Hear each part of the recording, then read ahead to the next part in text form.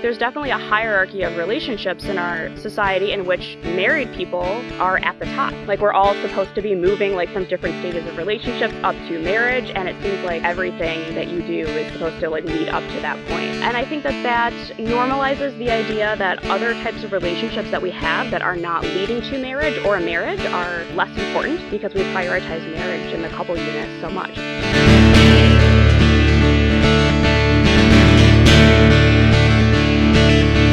You're listening to This Polyamorous Life.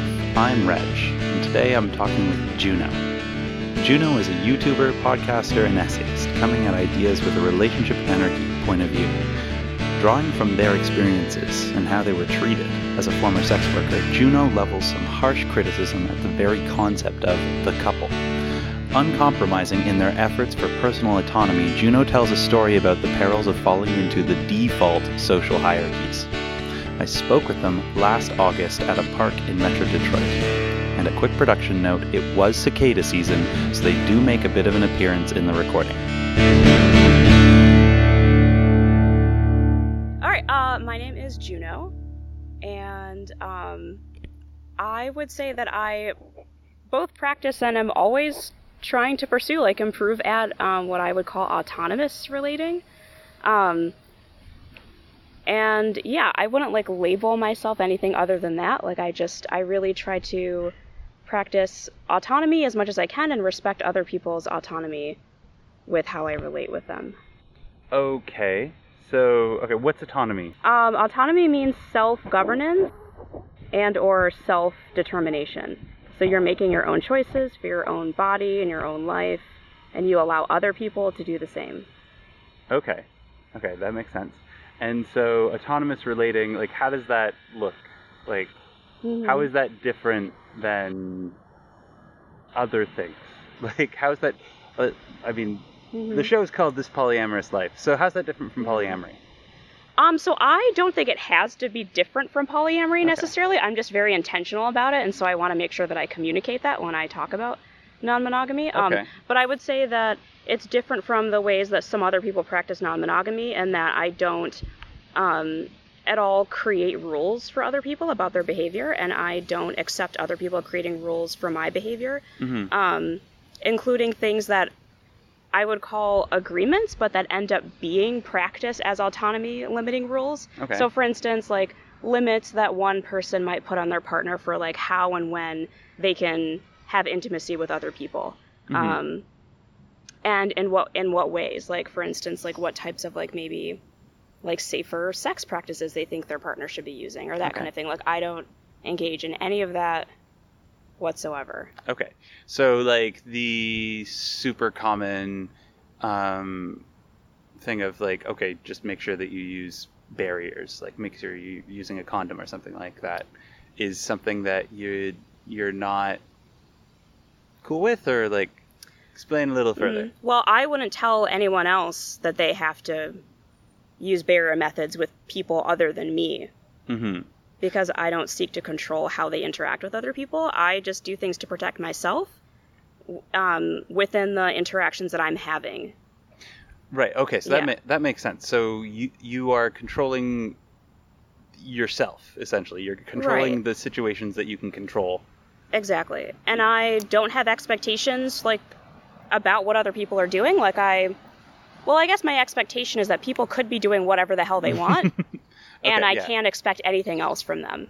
So with that information, I have to do whatever I would do, knowing that people are going to do whatever the hell they want without me there to protect myself when I'm with those people. Yeah. And that works well for me. It's kind of the expectation of no expectation in a certain sense.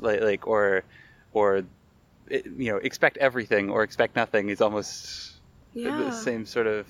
I like that. Yeah. Yeah. Cool. All right. So, so you've been doing this for how long? Only about, I want to say like almost 2 years. Almost 2 years. Yeah. No.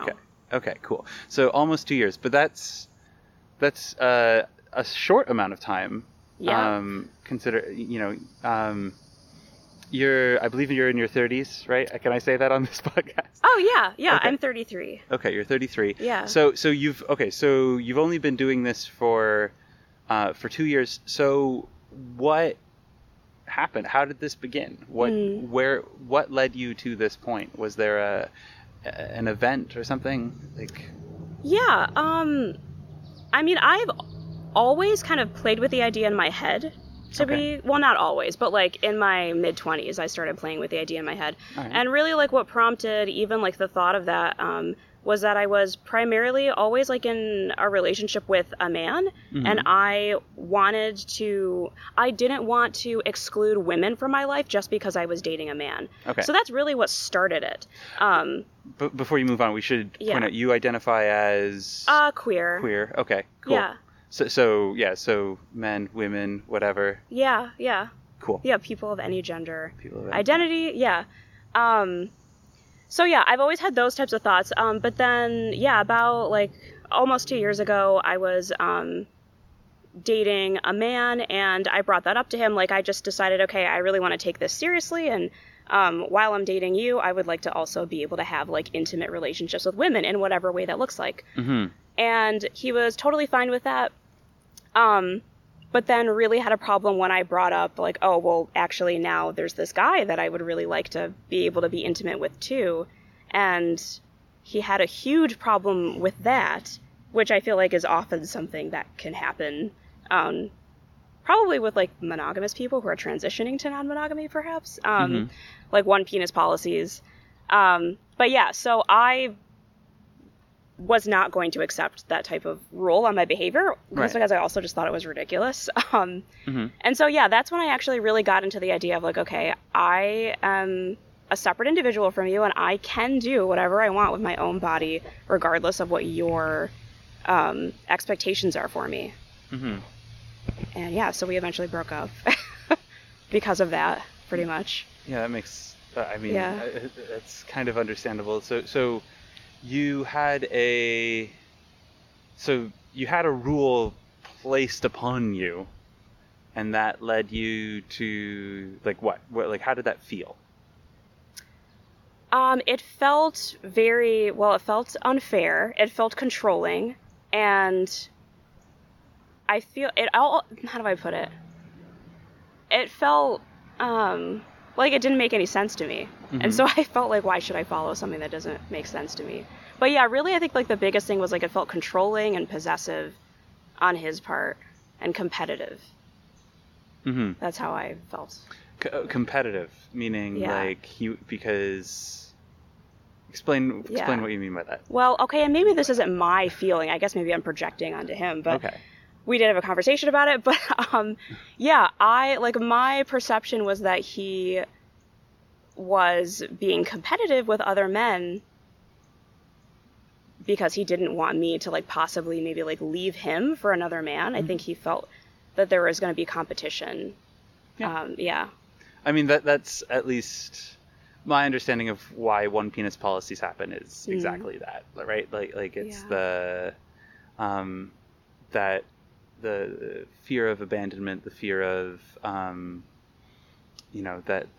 you won't be good enough. But it's like when you put it that way, when you think about it that way, and then really think about it, it's like, oh, it's the person who's putting the rule. It's like, oh, you're insecure is what it is, right? It's like, oh, like how do I, like if somebody's like, how do I know you won't leave me for this other guy? It's like, you really think that you're that your worth is so little in a sense, But it's also like the answer is that he doesn't know that, and you just have to deal with that uncertainty and impermanence. Like, yeah, I could actually not want to engage with you anymore. That's not why I'm doing it, to like switch up. Like, I want to have multiple relationships, but yeah, there is that like insecurity that I think that people need to accept, that any time they could be rejected, like their relationship could end. Right. I guess there's two different meanings of insecurity in a certain sense, right? There's the insecurity just of like on the facts of things, where like yes, people can leave you, like all of those things. And then there's the insecurity to the point where it makes it like a psychological insecurity. I don't know, I'm making up words to a certain extent here but that idea of like that emotional insecurity, right? Where there's the knowledge that, a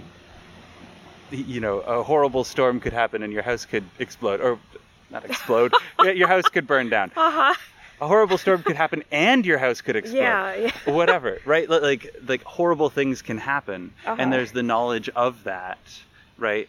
And then on the other hand, there's living your life like your house is going to burn down, explode, whatever. Okay. Right? Right? You know, and those are two different things, right? It doesn't make sense to live your life like your relationship is going to fall apart unless you know that your relationship, if your relationship is fine, acting like it's falling apart is not good. And it will make the relationship fall apart probably if you continue to act that way, which is what happens. Yeah. I've been in that situation. Yeah, it can become before. A self-fulfilling prophecy. Yeah. I've been on both sides of that before. I'm thinking back, but it's a weird thing. So you made this decision that you weren't going to let people put restrictions on you, and of course you weren't going to put restrictions on other people. And then what happened? Like, how did, like, so you broke up with? Yeah. Broke up with the one penis policy dude. Well, I want to add something actually. Sure. Can I do that? Yeah. So another thing that was really a big deal for me was that I decided not only was I not going to like have rules put upon me, and I wasn't going to put rules on other people, but I wasn't even going to like ask for people's consent to be intimate with other people in any particular way. Okay. So there's the whole concept of like third party consent that I reject. That's really a core part of like what I call autonomous relating. Interesting. And it goes along with just the idea that like you should expect everything and then deal with your own feelings and body in response to that, and not make it my duty to deal with that for you. Really what made that an important thing to me was that I did end up cheating on the person that I was with. I want to put that in quotes though, because I have a problem with the concept of cheating. Right. But anyway, okay. Yeah. And shortly after the experience of me cheating on him and then like not telling him about that, he eventually did give me consent to basically sleep with other men. And then I did that, and when we talked about it later, he became so enraged at me and actually like emotionally abusive that I felt at that time it doesn't really matter whether or not he gave me consent.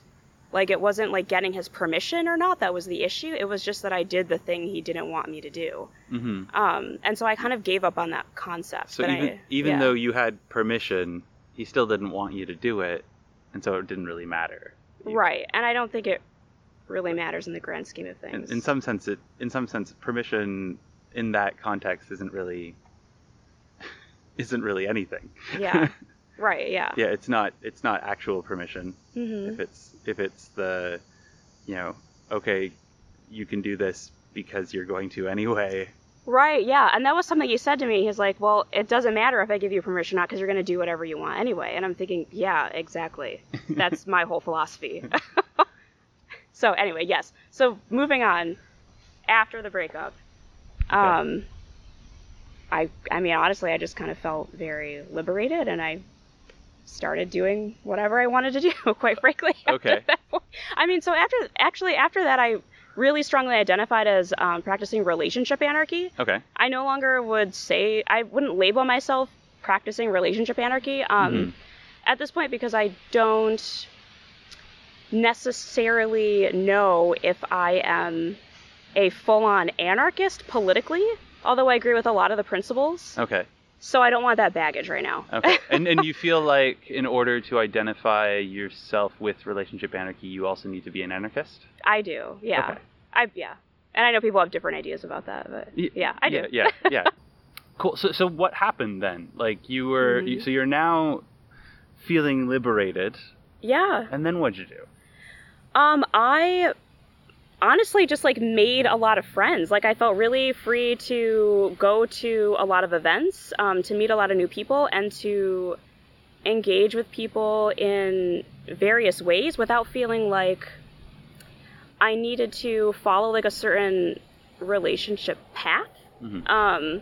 When you say events? Yeah, so like a lot of community, like intimacy events. So like we have an event called like Queer Spin the Bottle. And so I started going to those, and yeah, just like meeting a lot of other people. I think for me, like what was so liberating about like my experience in the community is that I didn't, as that so many people around me and I myself had become really critical of the concept of like the couple unit. So no one, or not no one, but like most people that I was engaging with weren't identifying as like part of a couple. Like no one had like partners or like boyfriends or girlfriends. Mm-hmm. Pretty much it was like friends who have varying levels and kinds of intimacy, mm-hmm. and didn't necessarily like bundle those all together into like a, like, oh, this is a romantic relationship, or this is a sexual relationship, or mm-hmm. we're partners. And I really love that. I feel like everything is very fluid, and there's a lot less like stigma to change within relationships, because there aren't like these like labels and statuses that mm-hmm. that make change so like difficult, I feel. Mm-hmm. Mm-hmm. Yeah, that's a really interesting idea. Like if you don't have labels, then when things change, it's just that things have changed. They just change. You don't need to relabel. Right. I suppose. Okay. Yeah. So you're like, you start off in a pseudo monogamous, like monogamish essentially, yeah. situation where you're like with a guy, but you identify as queer. Did you identify as queer at that time? I guess, I identify as bisexual. So. Okay. So sure, yeah. So queer, bisexual, yeah. is somewhere. Okay. Yeah. Good. And then so you're like, okay, but there's this part of me that wants to be with women, and he was okay with that. Mm-hmm. I'm going to guess okay with that in the like, yeah, maybe threesomes can happen, or yeah. What, yeah. That was definitely part of the equation.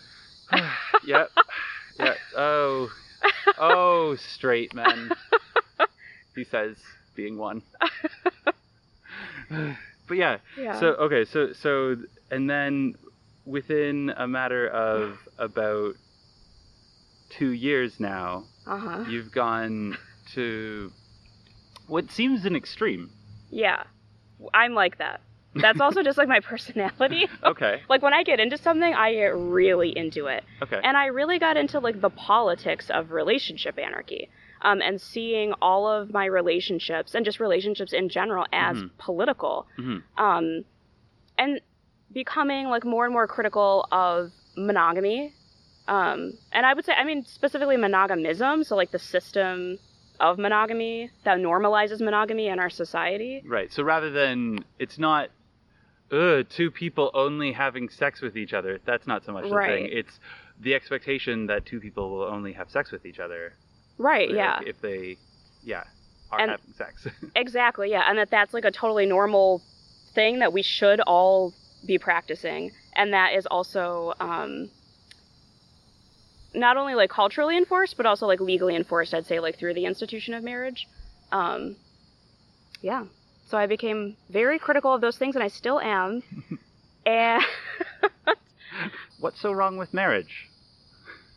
Yeah. He says, putting the ball in the tee for you. Go for it. So I think that it is wrong, unethical, unjust for the state to manage how people relate, which is mm-hmm. what marriage is. I don't believe that there should be, how do I put this? I think that it is really damaging to society when the government validates certain types of relating and then gives people incentives and certain privileges to like when they engage in that type of relating, and then other people who may not be engaging in the same like cultural institution that is very much based around like monogamous romantic love in the traditional sense, when those people who don't want to do that can't access those privileges. And so there's like the legal component to it, but there's also like a whole cultural component to it too. Like there's definitely a hierarchy of relationships in our society in which married people are at the top. Yeah.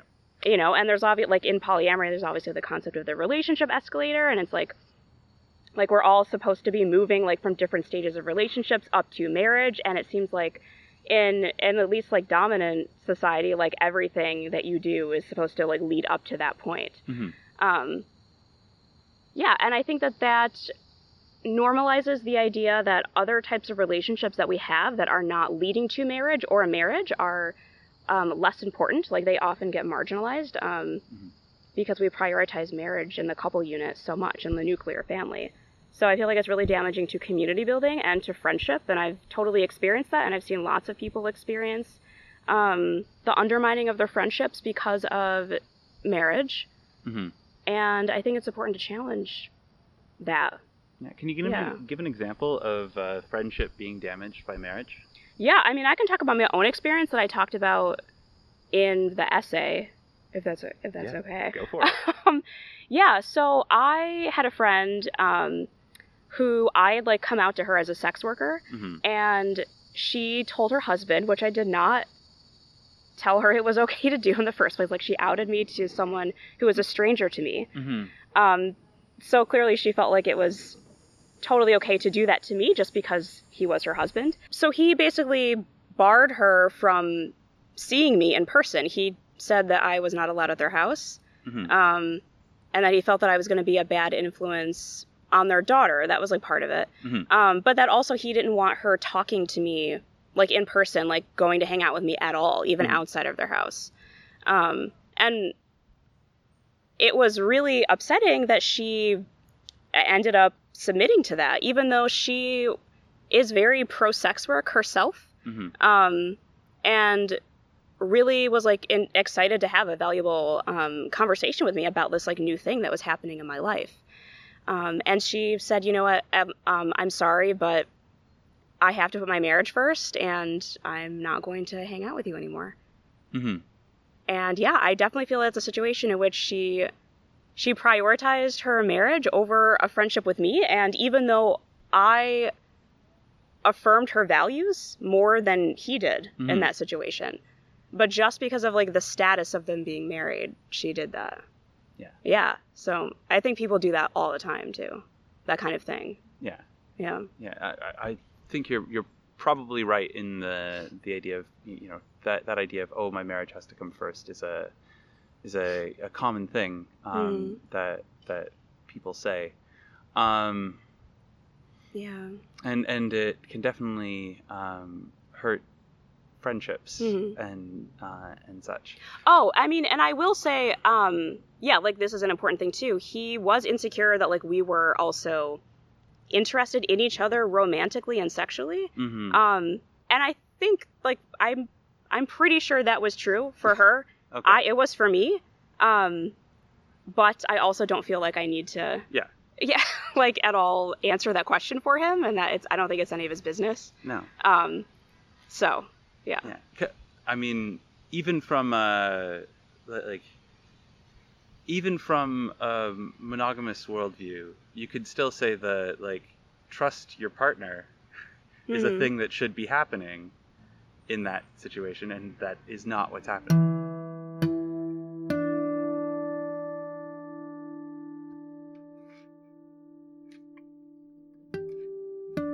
So you talked about sex work. Like, there's a story there. Can I ask you about it? Yeah, sure. So I actually started out, I guess it was like a little over 2 years now. When I was still with my boyfriend, I actually started doing platonic cuddling. Okay. And that was really amazing. I actually got trained for it by this company called Cuddlist, and I provided like completely platonic services to people. Yeah, like I would go to their homes and cuddle with them. Awesome. But I had actually wanted to do sex work for a while, because I just knew it was a really like quick well, not quick to like get into it to set yourself up, but like once you're like set up as a service provider, it's very quick to like make money. Okay. And I just wanted like freedom. I did not want a boss. Okay. So yeah, I started doing that when my boyfriend moved out of my apartment after we broke up. Okay. And that was one of the other like super liberating, amazing things about breaking up with him is that then I could like do this thing I'd wanted to do for a long time. Mm-hmm. And that really changed my life in a lot of ways. Yeah, like just the amount of time that I had to like pursue my passions was amazing. And I'd never been able to do that before and also support myself. And I also had an interesting time kind of like coming to understand a lot of the reasons why different people were seeking out sex workers, which made me even more critical of monogamy. Yeah, tell me about that, yeah. Yeah, I mean, the majority of my clients, and I'll say I'm using past tense because I'm not seeing any clients right now. Like, I wouldn't say that I'm doing sex work right now. Okay. But, yeah, so a lot of my clients were married. I'd say, like, the majority of them. And all of them, well, not all, okay, there were, like, several different things that were going on. But, like, there were issues within their marriage that were either, like, I don't feel like I can tell my wife, like, what my real sexual desires are. I'm afraid that they're just, like, too weird for her. Or she won't do certain things that I want to do. Or, like, they were just completely disenchanted with their marriages, with their lives. Right. And so, yeah, they were all pretty much doing this secretly, and their wives didn't know about it. So they were all cheating, essentially. Yeah. And I found it interesting that, like, so many of these men were in what were supposed to be, like, to the public, they look like monogamous relationships, but really, all of them were non-monogamous. And there are so many, like, sex workers that I know who have, like, similar stories to this. Yeah. It's just interesting, like, how, for the most part, it just feels like monogamy is this lie that everyone is telling. And I feel like, are most people even really monogamous, or is everyone, not everyone, but, like, are so many people actually non-monogamous secretly? And do we need to... I think that it's important for people to... How do I put this? I'm, like, getting a little... I need a minute to, like, collect my thoughts. But I don't know if you have, like, an interjection at this point, or, like... Well, so just the... I mean, I think you're probably right. I think that it's probably the case that most, that most men looking for sex, for sex workers are like,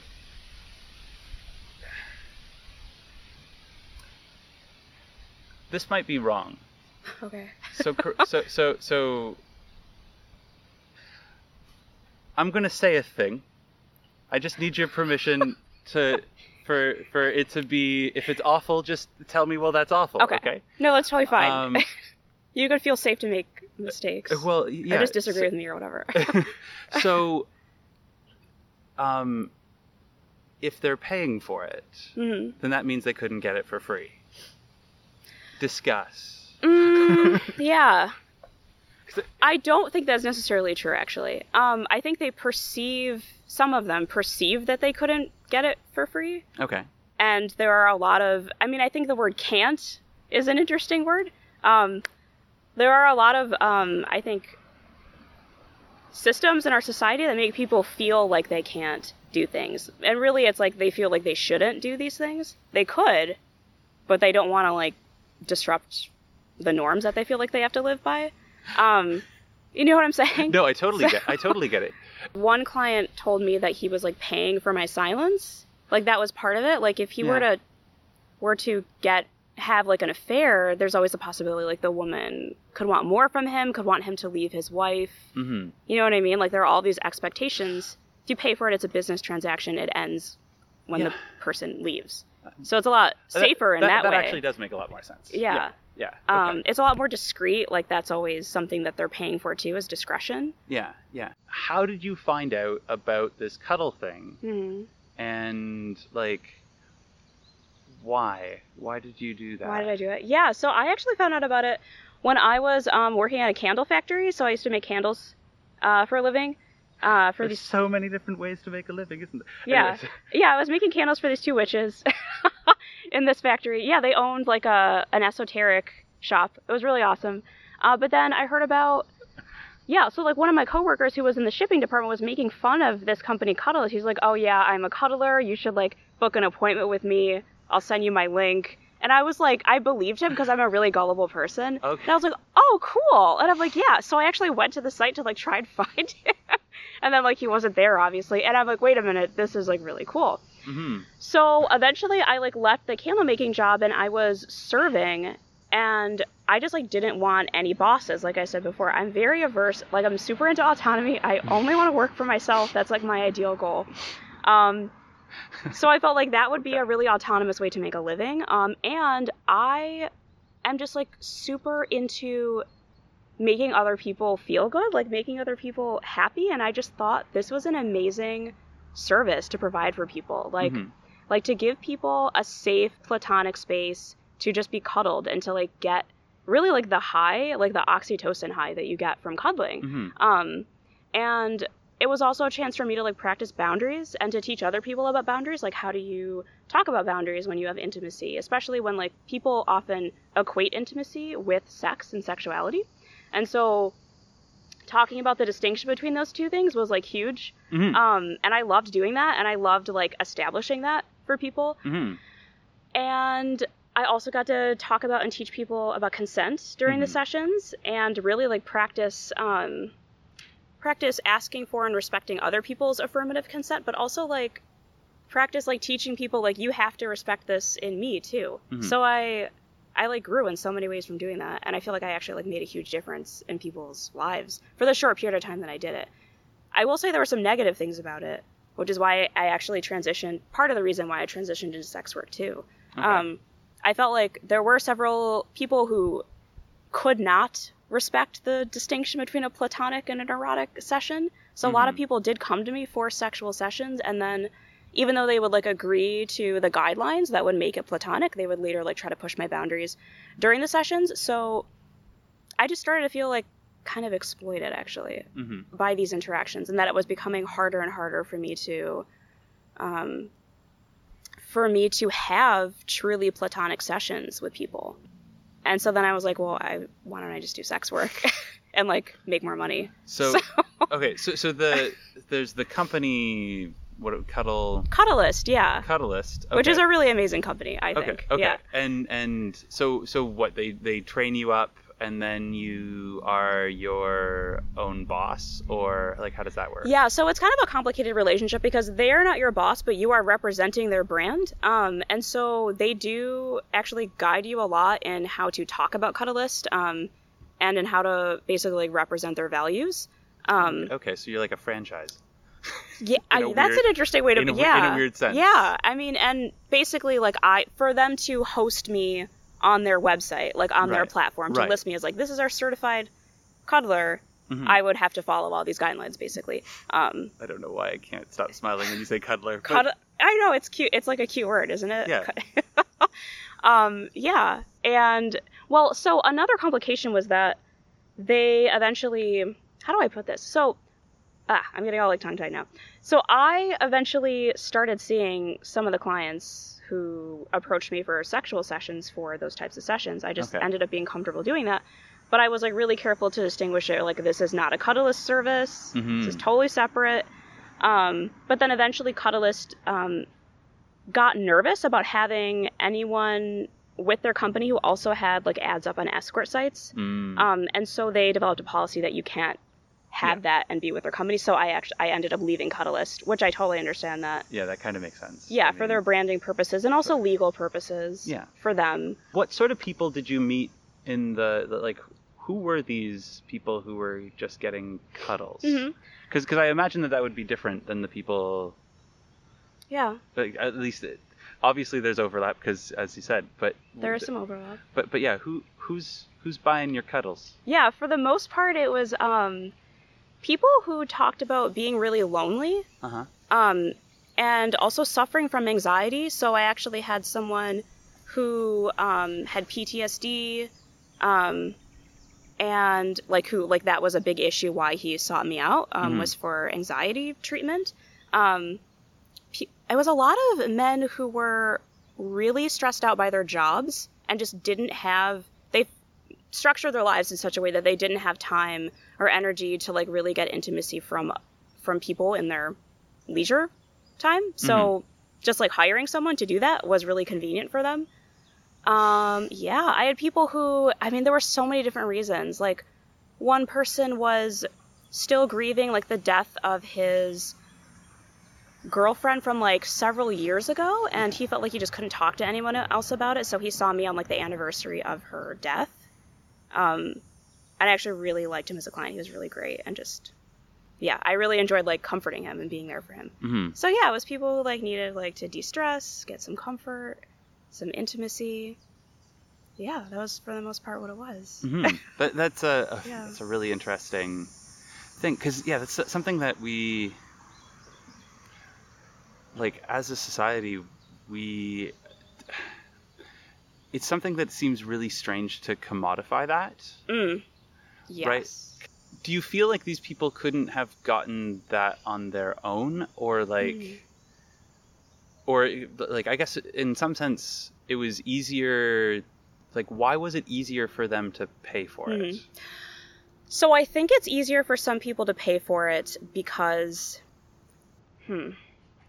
I think that it feels safer for them perhaps to have like a professional handle that for them. Like I'm basically managing the entire session for them for the most part, and I have all these protocols to try and make them like feel comfortable asking for things, and I think it like takes the pressure off of like maybe not knowing how to interact with people outside of like a professional setting. I think that in our society we don't really teach people how to make friends and keep friends, and how to have like healthy, intimate relationships that don't involve sex and sexuality.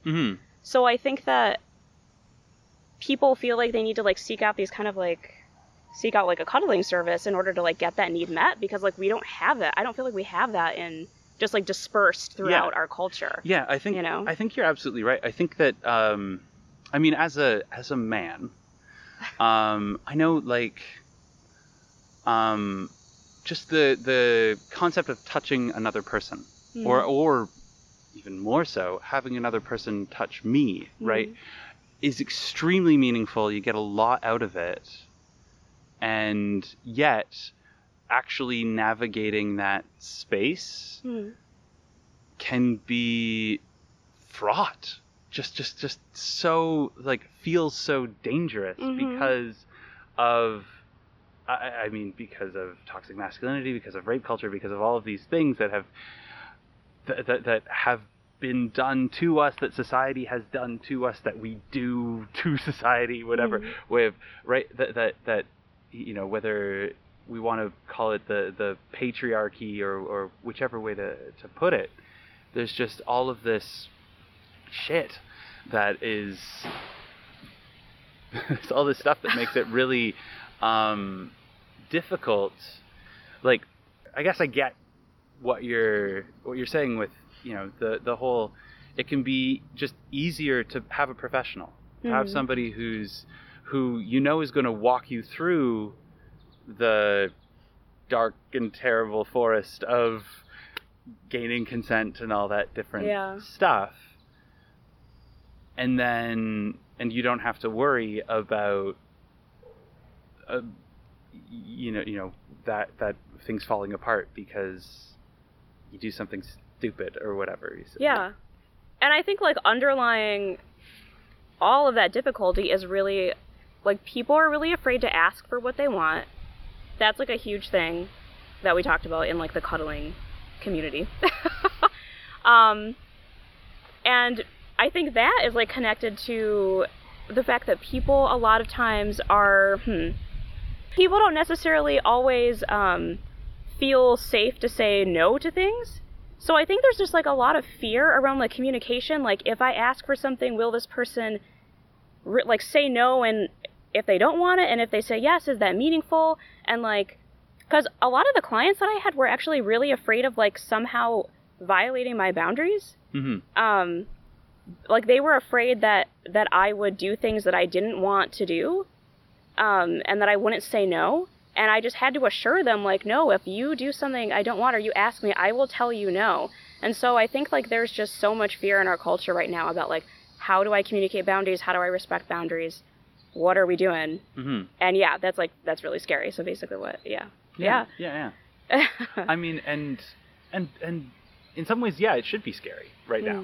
Like, people, like, it's a good thing that people are having that fear reaction of, oh, I don't want this person to go past their boundaries and stuff like that. Like, that's excellent. It's a first step, though. Initially, yeah. It's the right. Like, the next step is, okay, how do we communicate? I guess, right? And it's awesome that I guess you were helping with that to a certain extent. Yeah, and I feel like I was, for sure. I wanted to say one more thing about, like, the cuddling thing and the sex work thing just together, and how that relates for me to non-monogamy. Yeah, for sure. Yeah, like, I honestly would like to... I feel like this sounds like so controversial to say, but I would actually like to see the cuddling industry and the sex industry go out of existence because they are no longer needed. So I think that, like, if we proliferate the idea that you can have multiple partners, that would be something that would really eliminate the need for people to, like, monetize and, like, commodify relationships. So yeah, I think that there is, like, a problem with, like, commodifying, like, cuddling. Because one, a lot of people can't afford it who actually need the service. And is it expensive? I mean, it can be. I think it can be expensive. I suppose whatever price it is, it's expensive, isn't it? Just it depends, yeah. Because if you're poor, by any definition of the word poor, if you're considering yourself poor, you're not going to spend money on cuddling. Right, exactly. So any amount of money would make it expensive to a certain degree, I guess. Yeah. Anyway. Yeah, so, like, something that's more important to me than, like, the cuddling business is, like, teaching people, like, that you can have intimacy without sex, and you can have different kinds of intimacy with lots of different people, and just, we need to, like, what's the word? Like, I don't know. We need to proliferate our options for getting our needs met. And that means, like, I think destroying monogamy culture, personally. But yeah, like, I mean, with the sex industry, like, I think it's really important not to just, like, eliminate demand, but, like, to actually, like, give people who are doing sex work things that they need. So, like, we all need to have our basic needs met so that no one has to do sex work if they don't want to. But I also feel like let's also proliferate non-monogamy so that people feel safe just, like, having relationships outside of their marriages. Right. You know? Essentially, you're saying increase supply to lower demand. But exactly. Not supply of... Right. Not supply of sex work, but supply of intimacy. Yeah. Intimacy. I was going to say supply of sex, but that just feels gross. So I'm going to say supply of intimacy. But yeah. Let's increase all supplies to everyone. Yeah. Because it's really that easy. But anyway. Okay. Yeah, that's awesome. Thanks so much for coming on This Polyamorous Life. And I have one more question to ask you. Okay. Which I remembered to ask you this beforehand, I think, right? I asked about song or media. Did you... Yeah. Do you have a song or other media that you would like to share with This Polyamorous Life listeners? Sure, yeah. So it's a song from the show Steven Universe. Okay. So Michelle has picked Steven Universe the whole show, so now you have a song from it. Oh, she picked the whole show? Well, oh, wow, that's interesting. This is what the thing that she came up with. Wow, that's really interesting. No, I just picked up a specific song, and I believe it's called Change. Okay. And it's a song about respecting yourself and loving yourself first. And then if other people can change their mind in order to also respect you and love you, then they can be part of your life. And so for me, that's really meaningful to me because ultimately, like, with my, like, whole autonomous philosophy on life, I'm going to make sure that I am loving myself and living my life according to my values first. And if other people who come along end up fitting in with that and, like, wanting to be part of that, then they can do that. But I'm not going to change myself and, like, undermine my autonomy in order to get love and respect from other people. So yeah, awesome. I love that. Awesome. That's beautiful. So I have a podcast. It's a solo podcast. Okay. called Bedroom Eyes. Yeah. Okay. And I'm just starting it. So, just to make sure, that's Bedroom Eyes, 2 words? Yeah. Okay. Yep. Not we're taking things and turning them into bedrooms. We're bedroomizing them. Nope. It's like, Okay. Bedroom Eyes. Okay, Bedroom Eyes. And I talk about a lot of the issues that we talked about on this episode of your podcast. That's awesome. It's on Podbean right now. Cool. Yeah, but it's going to be, I want to put it on, all the sites. Okay, so, cool. Yeah. I mean, if you're listening to this, you might be getting this from Podbean, because that's where this is right now. Yeah.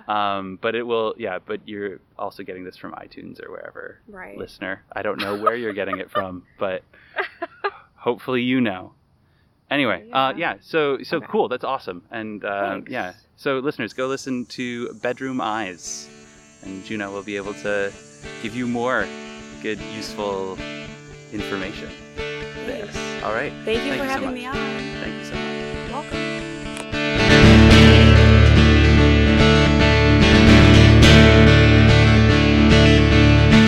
You've been listening to This Polyamorous Life, sponsored by windsorpolyamory.wordpress.com. Please like, rate, and review the show wherever you can. It does help a lot. If you are listening on Twitter, let me know. I'm at Life Polyamorous. To help out the show financially, go to patreon.com/thispolyamouslife. Everyone who donates, no matter how small, will get some form of shout out in the podcast. This show was put together by me, Reg Robson, with some editing help from Aaron Christmas. A big thanks goes to Juno for coming on the show this week. I'll be back with another conversation for you in 7 days.